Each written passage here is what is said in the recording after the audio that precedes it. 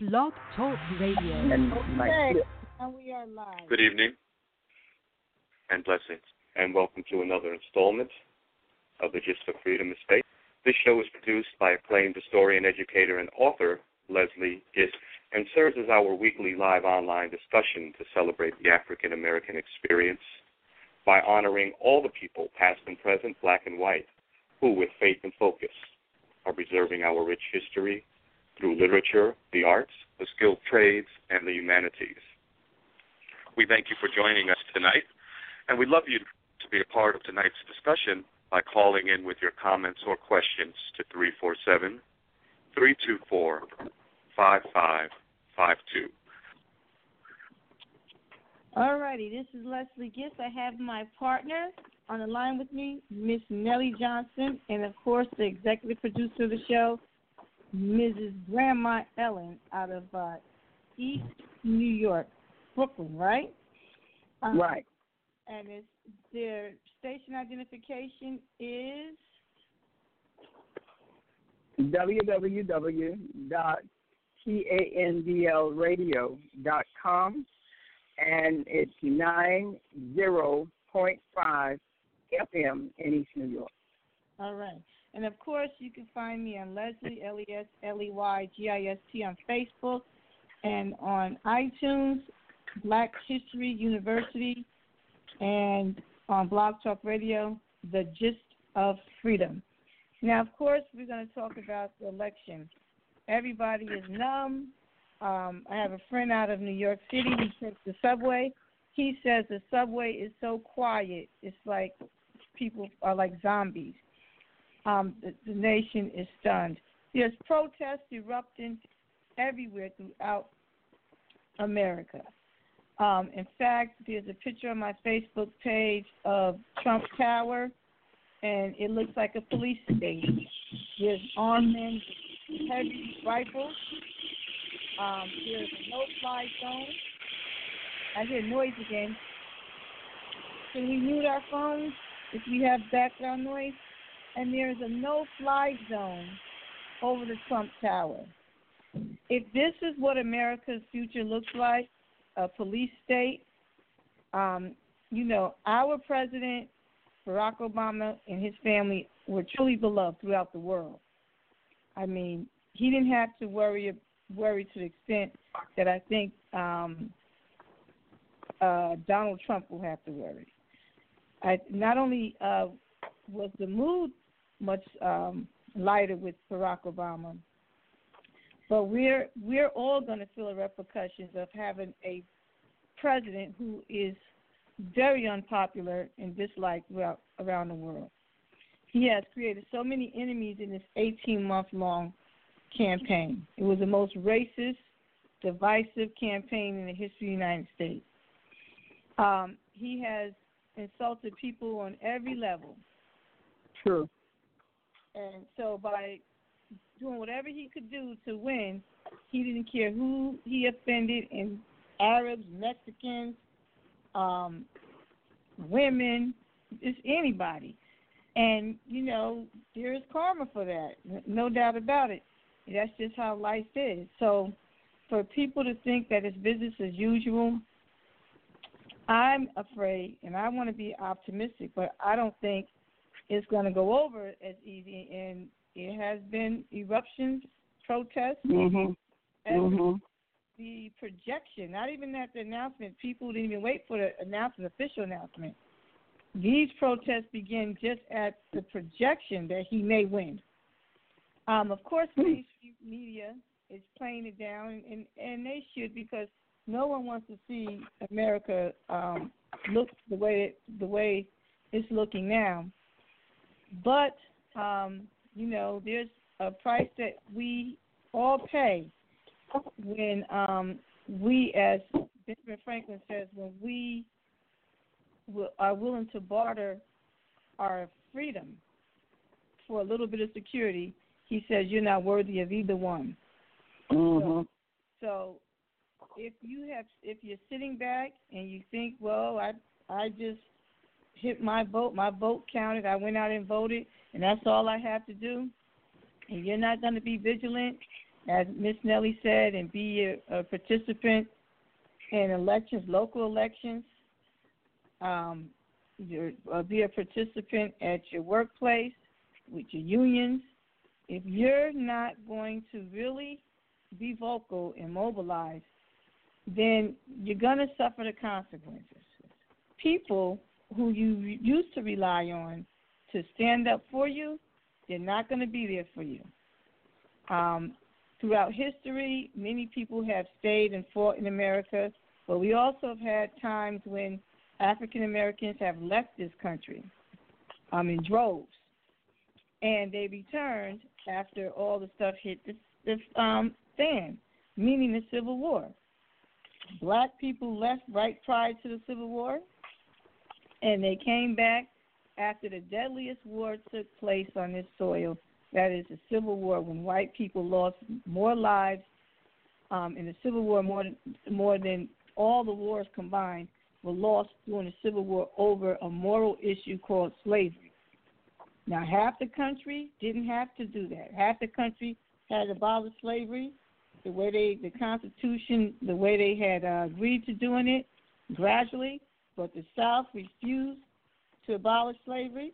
Lincoln even waited to the last second, and when they were forced to do it by violence, they suffered the most casualties in the history of the United States to this day. So, unfortunately, it looks like that is the route that America may take, and it's not just African American people. Like I said, this war that is being waged in order to win this presidency was not waged against just African Americans. This president has picked a fight with everybody. But from history, we can say that the African Americans know how to jump ship. They know when the gig is up.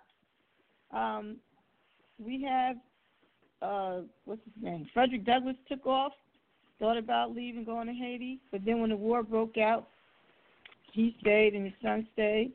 Many of the fugitives had moved to Canada. So I don't think it's too much of a big deal for African Americans. We have been known when, not just when the Civil War broke out, but also when the KKK came to the South and ran roughshod in our towns and neighborhoods in the South, we moved to the North. And when the North got really bad, the cities got bad, we moved to the suburbs. So I just think that blacks are now going to move from the suburbs to out of the country. Many have already left throughout the 60s and found places. So I say to those who are considering leaving, if you move from the city to the suburbs, it's not a big difference to move from the United States to somewhere else, because this world is so much smaller with the use of electronics and the internet and with the transportation.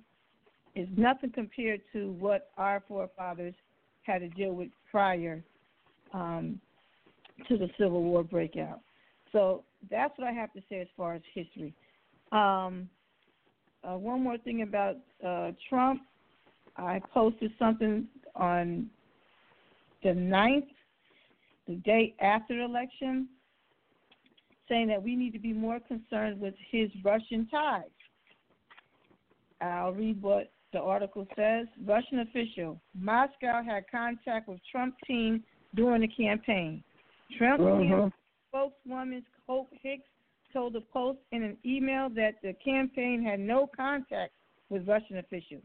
The Russian deputy foreign minister said Thursday that representatives of the Russian government were in contact with members of the Trump campaign during the presidential election.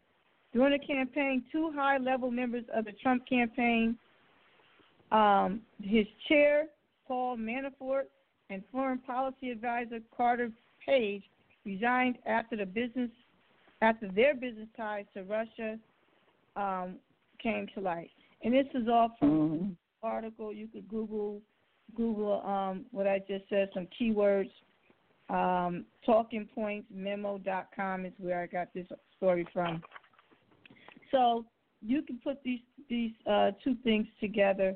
Now I'm going to move on to what affected me most the moment I discovered that this might be a reality is summed up by what Van Jones said on CNN a few hours after the announcement was made. And he said this: how do I explain this to my children? It's hard to be a parent tonight for a lot of us. You tell your kids don't be a bully. You tell your kids don't be a bigot. You tell your kids do your homework and be prepared, he said. And then you have this outcome. You have, and I'm, end quote, you have a president who just defied everything he said to his child. Everything that we want to our children. Don't be a bully. Don't plagiarize. That's true. And now you have the President of the United States, Who's the biggest bully in town, who did everything, and it's an open book. America embraced all of those negative attributes. Now, it's not like he hid them, so you got to give him credit. He hid them, but once they came out, he didn't run too much. He denied it, but his followers. He was the one that started pulling it out of people. He gave people the courage to say out loud what they've been thinking. And now they have the courage to do stuff to people that they were thinking of doing, but they didn't have the backing. But now that they have the backing of the new president-elect, they think they can go around bullying people and pushing people and snatching off people's headscarves and beating up people and stuff. There's been a lot of craziness going on. We are looking, and the news media is looking at what's going on in the streets with the protests, which are basically peaceful. But there is stuff going on out there that is really violent from the other side. And they're not making a big deal out of it, and they should be making a big deal out of it. It's a very tense time, and I feel as though that the John Browns of today are going to rise up. And they're going to rise up because already Trump has backed away from some of his campaign promises. So that he was going to build this wall. His people have already said that's not really important on the agenda. Newt Gingrich says it's not primary on the agenda, and it might not even happen. And I think those people who voted the first time, those people he drug out of from underneath their rocks and out of the trailer park are going to be so incensed that they've been tricked into believing in a system that they've never believed in anyway. And now they have been played and bamboozled by this man. He's making enemies out of some of the people I call the Timmy McVeighs. He got Timmy McVeigh to vote, and now he's not going to honor those promises. Honor those promises. You don't mess with that he made to them, and they will probably do something really, really stupid. Yes, so that is his problem. As I said, with the Civil War, we recognize it really wasn't an African-American problem. It was a problem between two sides fighting over money. And we really don't buy into that system. So when they get going, and then you got the other factors involved, African-Americans do as you always do. Mind your business. So keep your head down. Keep it moving. Keep your head down. Watch unfold. So let's go to the area that I most like to talk about is in history, the Fugitive Slave Law. This moment in time reminds me of when the passage of the Fugitive Slave Law of 1850 happened. That was when the law was changed in exchange for for California to be admitted into the Union as a free state. In 1849, the gold rush was struck, and the country had to decide if we're going to let California come in as a slave state or a free state. You had two main players out of Kentucky, and that was the great compromiser known as Henry Clay, and his radical abolitionist cousin, Cassius Marcellus Clay, whom Muhammad Ali is named after. Well, in all his wisdom, he felt that slaves, Henry Clay, not his cousin, not Cassius, Henry Clay thought in all his wisdom that we, African Americans, were more valuable than gold. So he let gold go to the free states in exchange for this law to say that now they would have the right to cross the Mason-Dixon line and drag anybody they deemed to be a slave. Prior to the 1850 law, the first freedom thing was the 1700s, stated that the enslaved persons would have to have a warrant warrant and prove to a judge that they had just cause to say that you ran away. Now they no longer have to have it, i.e., it's like stop and frisk and like you no longer have to do anything. You are just automatically accused of being a suspect just because. And it's coming back at a time now that you look back at it when we have a fascist president rising to power. The fugitive slave law and the stop and frisk and stand your ground all came out of a group of businessmen supporting this bill. So what's happening is corporations are influencing our laws and our policies. Big money is paying for these politicians. Trump. Oh, that's the new thing also. I heard today that the new president-elect is having businessmen, as they say, corporation, people who own corporations, and lobbyists as part of his transition team. This is the man that's going to drain the swamp. Right. And stop corruption. And I'm going to. And he's starting with it. Before I move on to the Fugitive Slave Bill, and we're going to play an excerpt from Black Abolitionists, a book written in the 60s by Benjamin Quarles, chapter 9, and it talks about what African Americans did as a result of the Fugitive Slave Law of 1850, or the Fugitive Slave Bill. Now, what I was about to say about Trump, and then we're going to move on. Trump did not release his tax forms. As a teenager and young working woman in my early 20s, I was bonded 3 different times, meaning, I had worked at the bank. At the bank. I didn't have a high-level position. I had to get bonded, and that was because they did not trust me with money. So if I was in debt, because if I'm in debt, I might steal from the bank. How is it that we can have a president that we're not checking? If you go to lease an apartment or buy or rent an apartment or a condo, you can't just go in there without a credit check. They're going to check because they want to make sure that you're good to go. We feel we let a president of the United States, somebody get elected to be our president of the United States, and now we're talking about he may be involved with Russia. And we don't know if he owes Russia money or Russia's paying him off. I feel like we're the most ignorant country on this planet right now.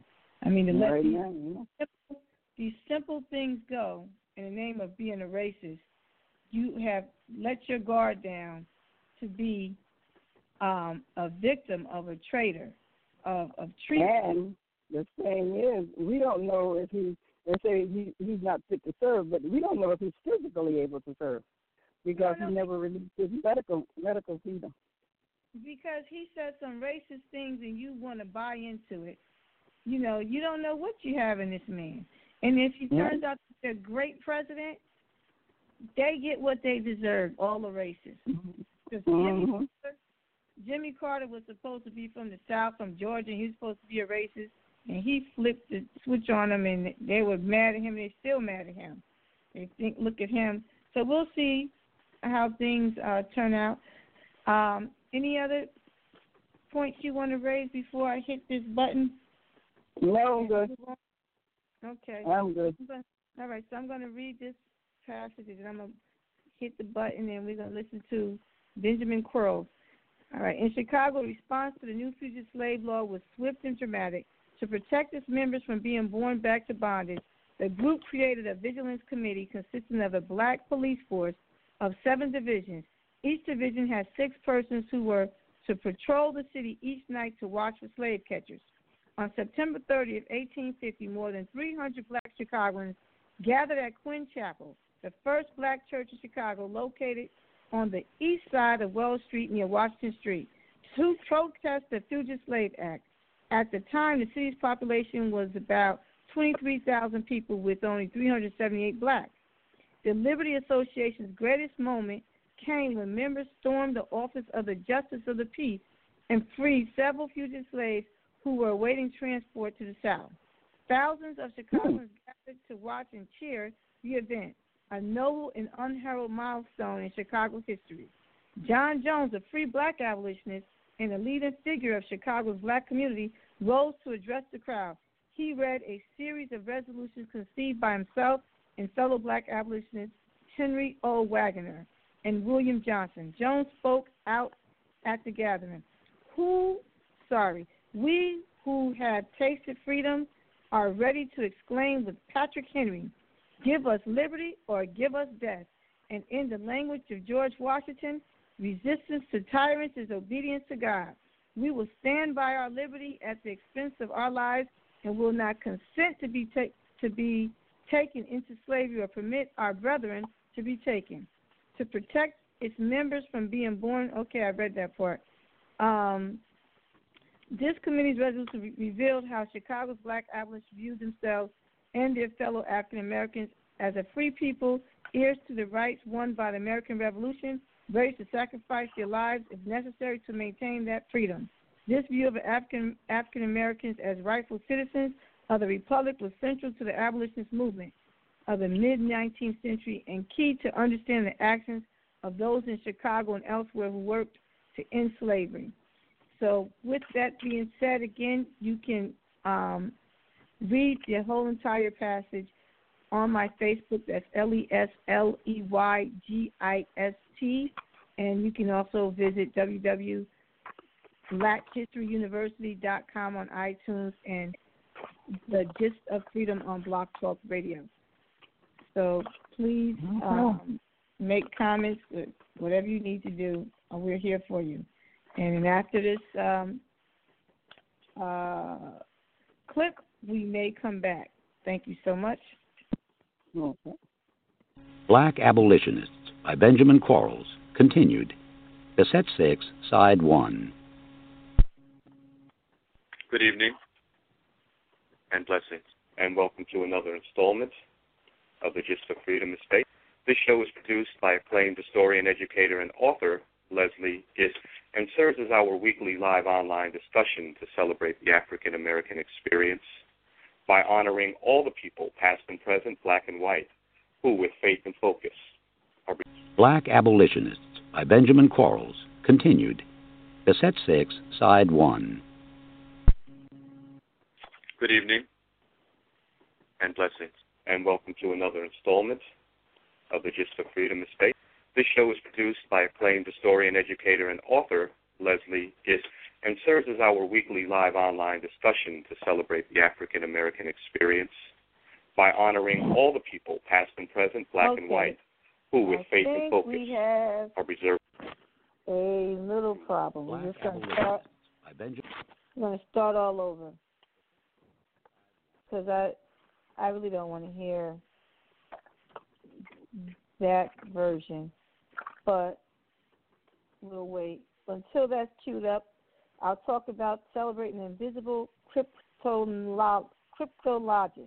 Logic. As you can see, I really haven't studied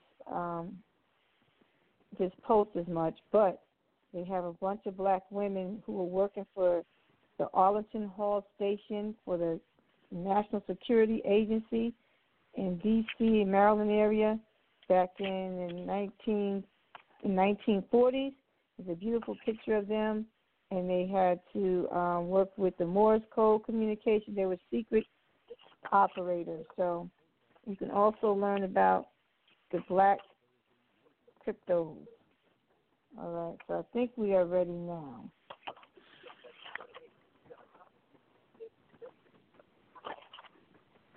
Charlotte Fortin.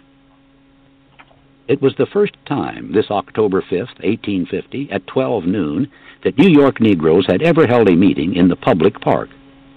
But then there had never been so large a black audience or so deeply moving an occasion. 5,000 people had gathered to welcome home a fellow New Yorker who had been gone hardly a week. Moreover, he was dressed as a laborer, and hence could hardly have been a community leader or member of the black elite. But when the 30-year-old porter stood up, after being introduced by the presiding officer, the audience cheered with deafening effect, drowning out the sobbing and the crying, some of which came from the guest of honor himself. For this man was a fugitive slave, James Hamlet, who had been seized on the streets of New York 9 days earlier. Hamlet had offered as his defense the fact that he was a free man, having entitled himself to his freedom. But his line of reasoning lacked admissible legal precedent. In fact, the testimony of an alleged fugitive was invalid by law. Hence, Hamlet had been arrested and returned to his Baltimore mistress.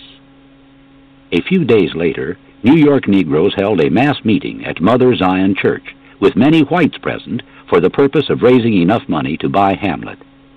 Amid great enthusiasm, the purchase price of $800 was raised, one Negro, Isaac Hollenbeck, starting things off with a donation of $100. Now Hamlet was home again, no longer melancholy, but restored to his family, friends, and job. Standing before the gathering in the park, Hamlet waved his dampened handkerchief, while a bevy of women gathered around his wife and child. Such kissing and crying never were seen, wrote a contemporary. When things quieted down, there were speeches by William P. Powell, Charles B. Ray, John Peter Thompson, and Robert Hamilton.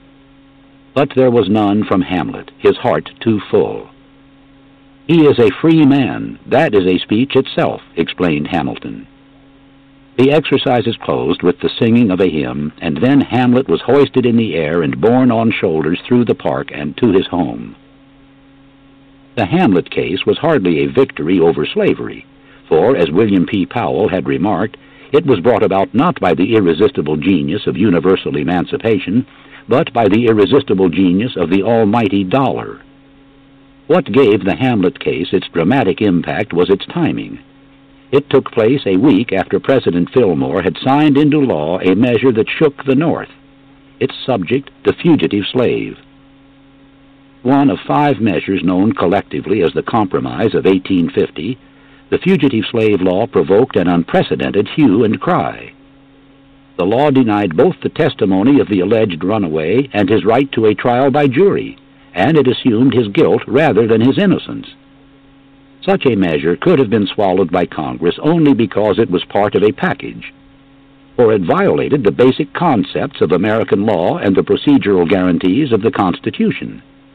Hence, it recharged the emotional slavery debate, greatly widening the breach between the sections. In the North, the measure was condemned and defied, and in the South, this condemnation and defiance was regarded as an act of bad faith. The fugitive slave law gave to the abolitionists a weapon which they would exploit to the hilt. In this chorus of condemnation, no voices were louder than those of the Negro. But long before the abolitionist attack could reach its full proportions, many runaway slaves living in the North had decided to take to the road again, this time to Canada. The law was ex post facto, reaching back to fugitives who had almost forgotten that they had not always been free. Former runaways feared that the law might be enforced, a view sustained in some legal quarters that were friendly to the slave. Upon passage of the law, George T. Downing and William P. Powell had written William J., asking his advice on its constitutionality and binding force. The former judge had little for their comfort. "You ask me how you shall secure yourselves from the kidnapper. God only knows." Jay urged the Negroes not to turn to violence, to leave the pistol and the bowie knife to Southern ruffians and their Northern mercenaries. A group of New York Negroes sought the advice of another friendly figure, Congressman Thaddeus Stevens of Pennsylvania, as to the constitutionality of the new law. Stevens replied that he had little hope that the measure would not be upheld by the federal courts. Hence, he could advise nothing better than the subjects of it put themselves beyond its reach. Many fugitive slaves, apprehensive of their freedom in the land of the fugitive slave law, made ready to take their departure. The black exodus touched every northern city with more than a handful of Negroes. This embraced even Boston, with its tradition of challenging unpopular laws and defying the official charged with enforcing them. 40 former slaves bade farewell to Boston within 60 hours after the Fugitive Slave Bill became law. The city's colored churches were particularly hard hit. The African Methodist Church lost 85 members, and the much smaller Zion Methodist Church lost 10. The First Baptist Church lost 40 of its 125 enrollees. The congregation of the 12th Baptist Church quickly dwindled from 141 to 81, and 2 of its deacons were retained only because the members had raised $1,300 to buy their freedom. Some of these departees to Canada were relatives of runaways, and a few might have been free-born Negroes who felt jeopardized. But in Boston, as elsewhere, the fugitive slave law revealed that the number of runaways was greater than most people would have thought. For members taking flight, the churches in upstate New York could match those in Boston. The Baptist Colored Church of Buffalo lost 130 members after the pastor told the congregation that he found gospel precedent for running away, but none that warranted fighting. At the Colored Baptist Church of Rochester, the Kentucky-born pastor was the first to quit the city, and he was soon followed by 112 members of his flock, leaving 2 behind. At Pittsburgh, a group of 200 Negroes left for Canada a few days before the signing of the Fugitive Slave Law. They carried firearms, having vowed that they would die before being taken back into slavery. Pittsburgh lost an additional 800 Negroes, over half of whom were relatives of runaways. Another Pennsylvania city, Columbia, lost 487 of its 943 Negroes during the 5-year span after the passage of the law. William Whipper assisted many of the Canada-bound emigrants, helping them to sell such possessions as they could not carry, particularly houses and real estate.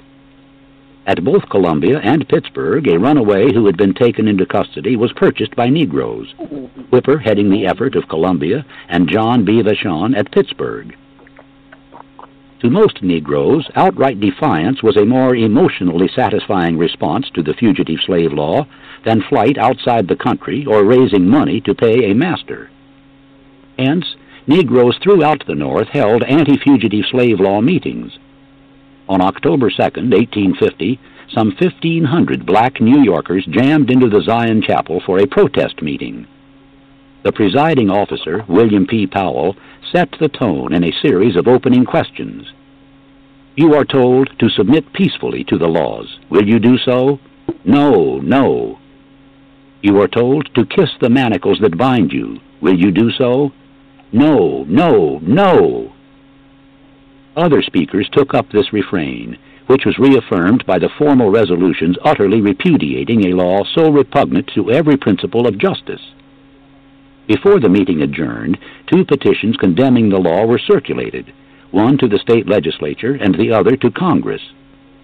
A week later, the Negroes of Elmira vowed that they would defy the fugitive slave law at the sacrifice of their lives. Negroes elsewhere voiced similar sentiments. 10 days after the fugitive slave law went into operation, a group of Pittsburgh Negroes held a meeting at the public square. They condemned the Pennsylvania congressman who had supported the slave bill, which they declared to be a deadly blow at liberty.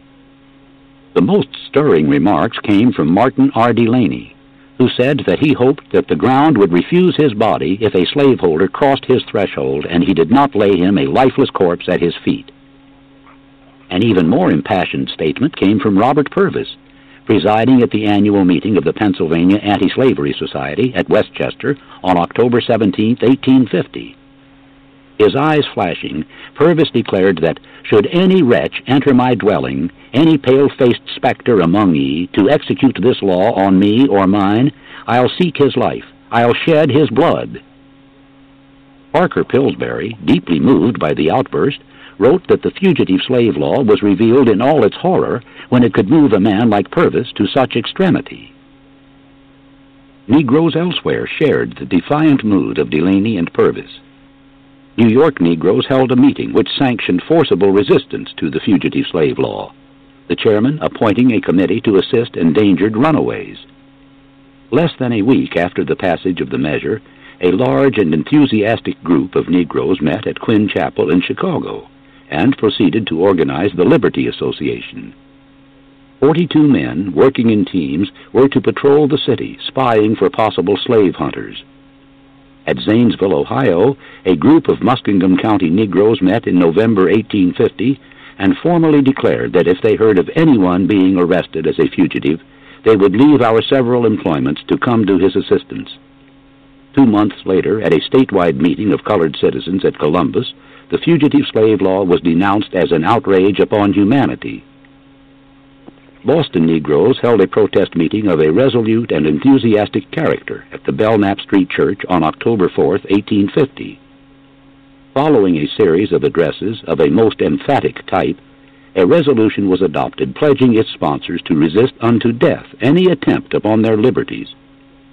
But some of the fugitives who were present expressed the wish for a large-scale public expression of support. These former slaves were apprehensive, having witnessed the departure and anticipating the impending departure of others of their kind.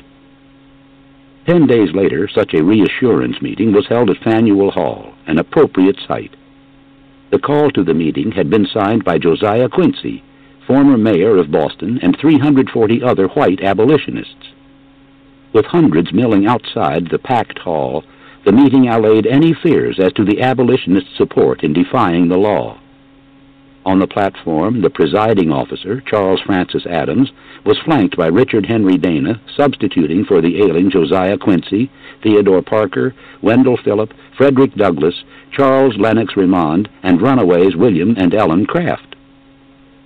After stating the purpose of the meeting, Adams called upon Douglass to state the conditions of the colored people under this new act of oppression. Arising amid an ovation, the much-sought-after orator and former slave did not mince words. Boston Negroes, he said, had vowed to die rather than return to bondage. We must be prepared, should this law be put into operation, to see the streets of Boston running with blood.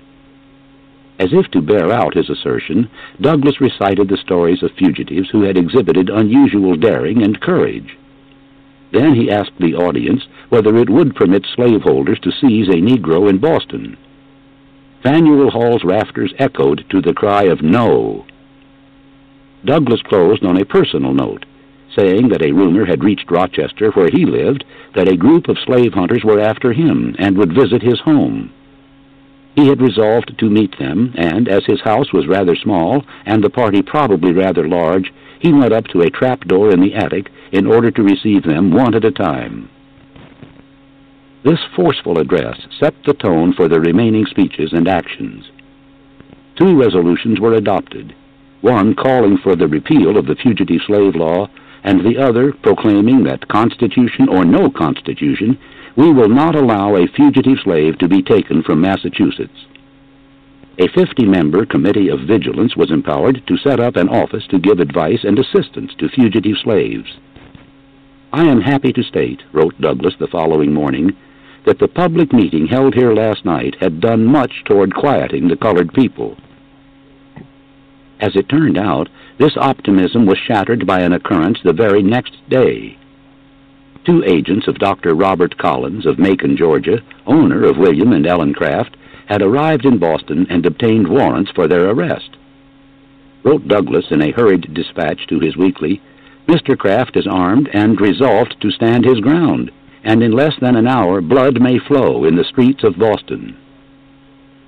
No blood was shed, but not because Craft was unarmed. The clergyman, Theodore Parker, had inspected his weapons, although confessing that it was rather a new business for him. But Parker's analysis bore a professional ring. His powder had a good kernel, and he kept it dry. His pistols were of excellent proof, the barrels true and clean. The trigger went easy. The caps would not hang fire at the snap. I tested his poniard. The blade had a good temper, stiff enough yet springy withal. The point was sharp. When Henry I. Bowditch offered to drive Kraft across town, the former slave agreed upon condition that Bowditch arm himself. The two drove in Bowditch's buggy, Kraft with a revolver in one hand and a pistol in the other. The two agents of Collins were told that they had better get out of Boston, and one of them heeded the advice. However, the Krafts decided that they too would leave.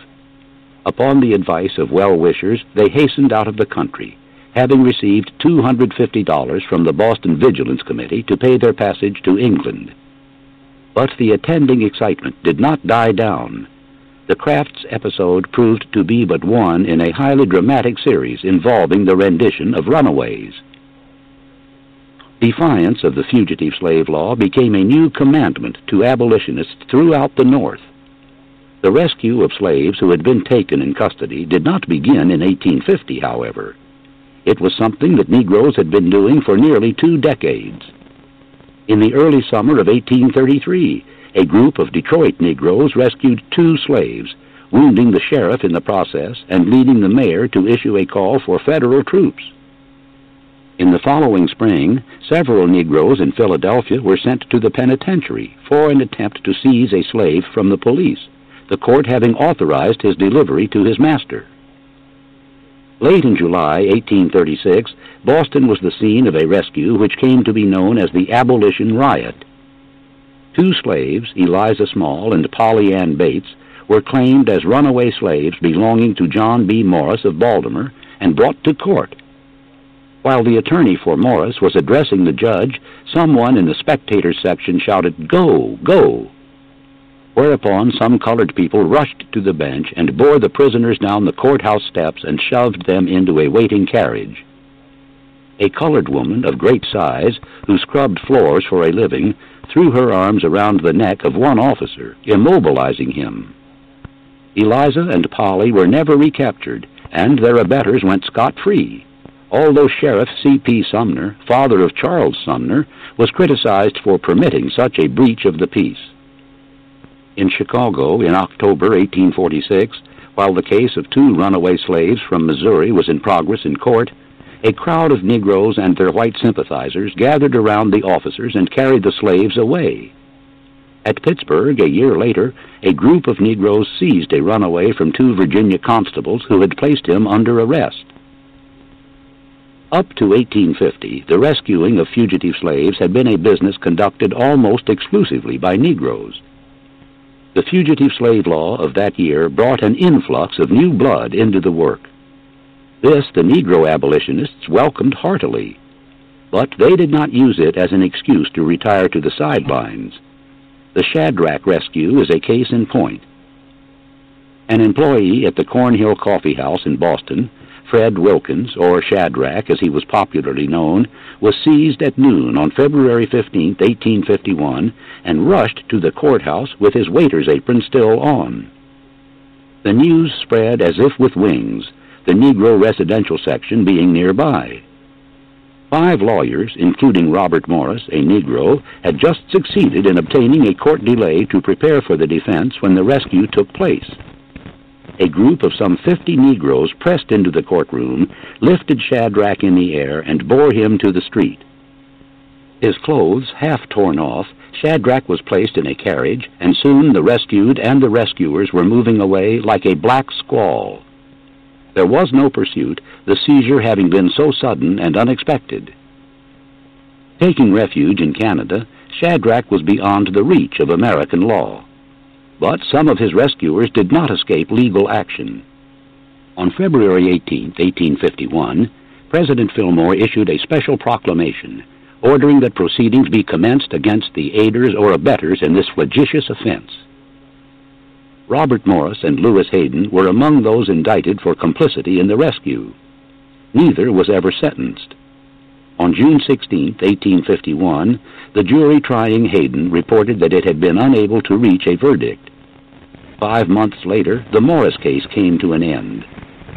The federal authorities had tried to charge him with treason, but the grand jury had him bound over for a misdemeanor. On November 11, 1851, the jury that heard the case, United States versus Robert Morris, returned a verdict of not guilty. Boston had 2 cases of runaways being sent back to slavery, but in each instance the fugitive slave law won a clouded victory at best. Early in April 1851, while the abolitionists were still in the pleasant afterglow of the Shadrach rescue, Thomas Sims, a fugitive from Georgia, was seized. Sims was rushed to the courthouse, a gloomy granite building that the federal authorities had to use as a jail, Massachusetts law preventing the use of state facilities for fugitive slave purposes. Legal efforts to free Sims were unsuccessful. A plot to effect his escape was equally abortive. Leonard A. Grimes visited Sims and told him that a mattress would be placed outside his window at a certain hour, and that he was to jump and land on it and be spirited away.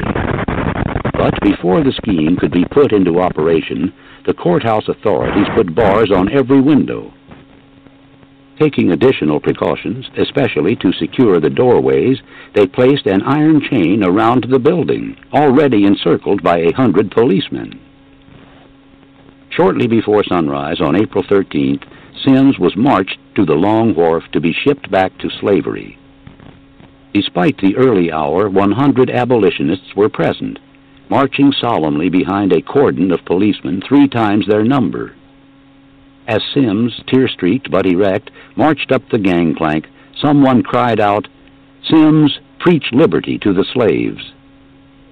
The sorrowing abolitionists made their way back to the anti-slavery office, pausing on State Street at the spot where the black Crispus Attucks fell in the Boston Massacre of March 5, 1770, an event signaling the Revolutionary War. Sims was gone, but he left behind more than the coat he wore on the day he was seized, as prized as it became among abolitionists. His seizure gave to the recently reorganized Vigilance Committee a reason for being, thus attracting new supporters and swelling its coffers. Many of its meetings were held at the home of Lewis Hayden. In 1851, the committee assisted 69 fugitives of record. It had on its payroll 49 Negroes who harbored slaves pending their final disposition. John S. Rock, then practicing medicine rather than law, was paid by the committee for his services to sick fugitives. Despite the efforts of Boston abolitionists, white and black, a runaway slave was taken from the city in the spring of 1854. This was the celebrated Anthony Burns, who had learned to read and write in slavery, having had a kindly disposed master. Late in May 1854, Burns was arrested as a fugitive slave and put in irons. 2 days later, an attempt was made to storm the courthouse and seize Burns, but the attack was repulsed, one of the deputies, however, being shot and killed. During the following week, while the city awaited the commissioner's decision, feeling ran high. "Beg our colored friends to bear and forbear," wrote John Greenleaf Whittier. "Oh, let them beware of violence." The black people thronged around the courthouse, showing their sympathy by watching around the clock. Burns needed sympathy, as United States Commissioner Edward G. Loring had returned a verdict in favor of his master.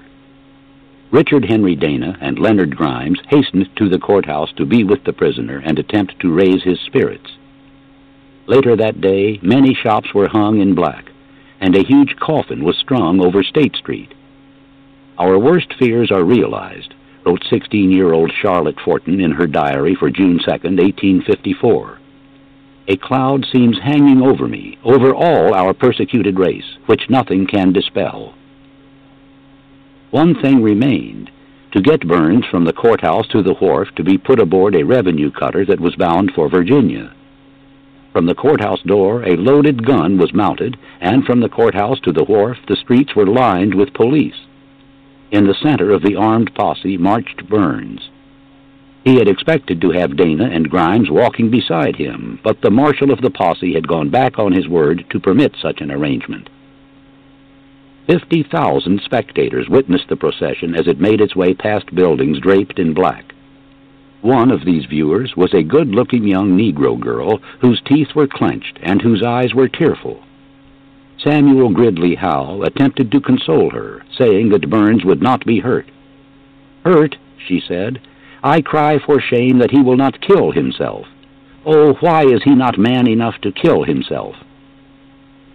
Charlotte Fortin expressed the belief that very few clergymen would speak out against the cruel outrage on humanity represented by the rendition of Burns. The fearless Theodore Parker could be numbered in that select company, preaching a sermon which asserted that in the wicked week of 1854, Massachusetts was one of the inferior counties of Virginia, and Boston but a suburb of Alexandria. It is hardly surprising that when William J. Watkins had heard Parker 6 months earlier, he had come to the conclusion that no man preached more truth. The rendition of Anthony Burns left the abolitionists frustrated and angry, but its sequel was more to their liking. The revulsion of feeling throughout Massachusetts prompted the legislature to pass a more comprehensive personal liberty law in 1855, one which practically made the fugitive slave law a dead letter in the Bay State. Public opinion was changing, with abolitionists coming to be regarded less as traitors and more as patriots. Moreover, Burns remained a slave for less than a year. His new master, unlike his predecessor, was willing to set him at liberty for a price. With money raised in abolitionist circles, Leonard A. Grimes went to Baltimore to complete the transaction and accompanied Burns back to the Free States and a joyous welcome. Shortly thereafter, he entered Oberlin, where he remained for 2 years before enrolling at the Fairmount Theological Seminary at Cincinnati. Except in the far West, the defiance of the fugitive slave law was widespread.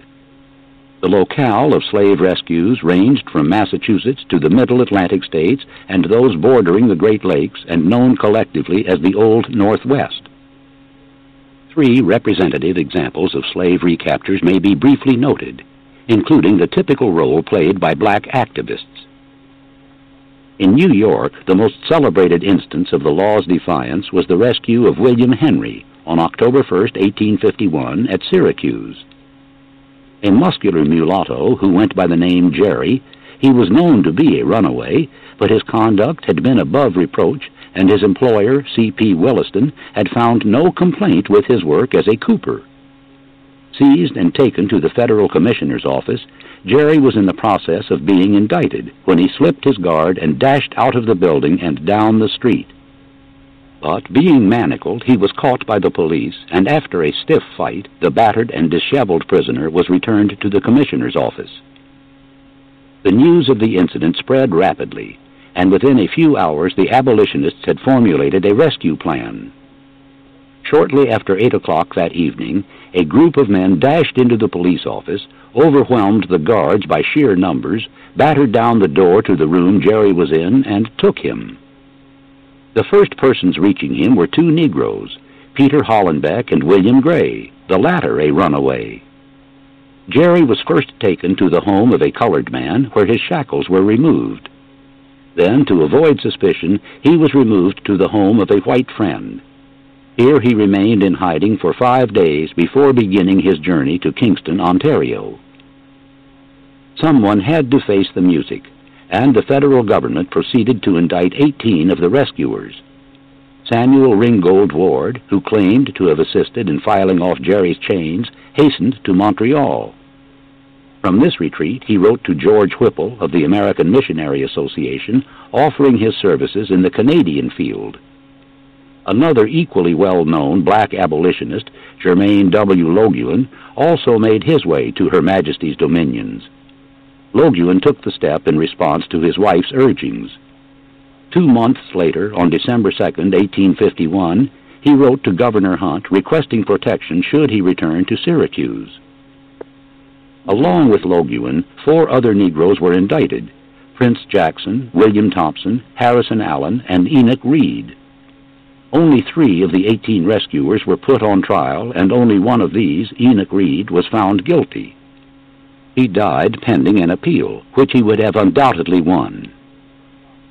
The Jerry rescue, in common with others of its kind, had great significance to abolitionists. They did not propose to let it die. Annually, until the Civil War, the reformers in western New York commemorated October 1st as Jerry Rescue Day. At the first anniversary, typical of those which followed, some 2,500 abolitionists came together, including William H. Topp, Frederick Douglass, William G. Allen, and the short-time emigrant Jermaine W. Loguin.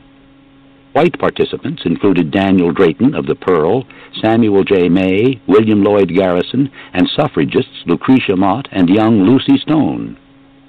The speeches that lacked eloquence were not wanting in earnestness. Perhaps the palm went to a practiced scene stealer.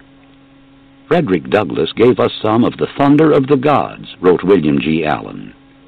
Some say that his was the speech of the morning, but I must confess that my heart palpitated toward Lucy, added that ever-gallant youthful professor of belles lettres. The attempted rendition of Jerry took place less than a month before the far more upsetting and highly publicized Christiana riot, the first defiance of the fugitive slave law resulting in bloodshed. To Christiana, a town in southern Pennsylvania, came Edward Gorsuch on September 11, 1851, from bordering Maryland in search of his 4 escaped slaves. Gorsuch and his party of 6 went to the home of William Parker, whom he suspected of harboring one or more of the fugitives. Himself a runaway from Maryland, Parker was in no mood to release an alleged slave, a feeling shared by the other Negroes in the town. Still vivid in their memory was the midnight seizure of a Negro 6 months previously, his abductors, a slave-hunting band known as the Gag Gang, having produced no warrant. When Gorsuch demanded that Parker permit him to enter the house, the latter's wife, Eliza Ann, herself a former runaway, blew a large dinner horn, a signal which summoned some 24 Negroes to the scene.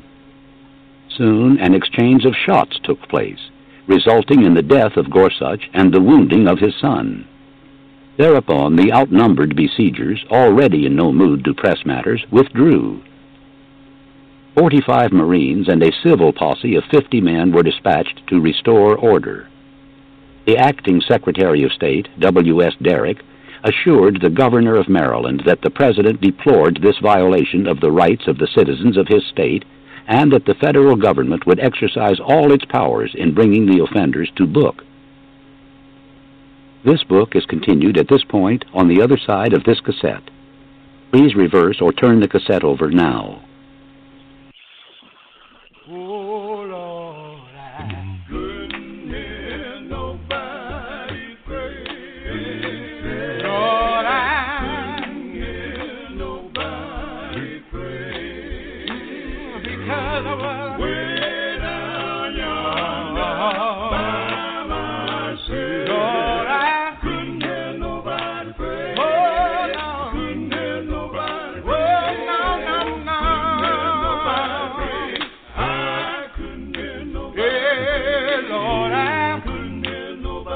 pray. Oh, no, no, no, nobody. Nobody pray. Oh, no, no, no. Nobody pray. Lord, I couldn't. Nobody pray. Nobody pray.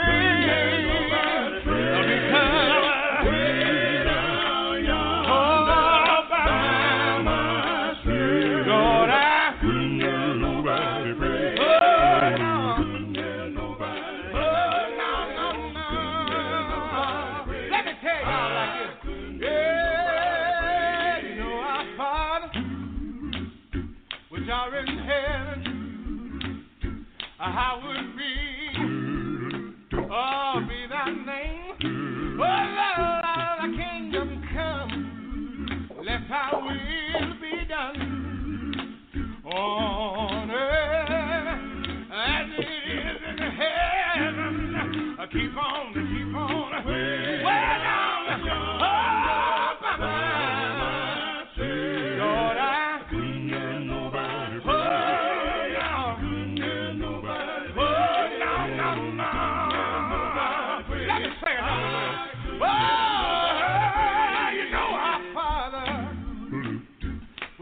in heaven, I would be. Oh, be thy name, oh, thy kingdom come, let thy will be done on earth as it is in heaven.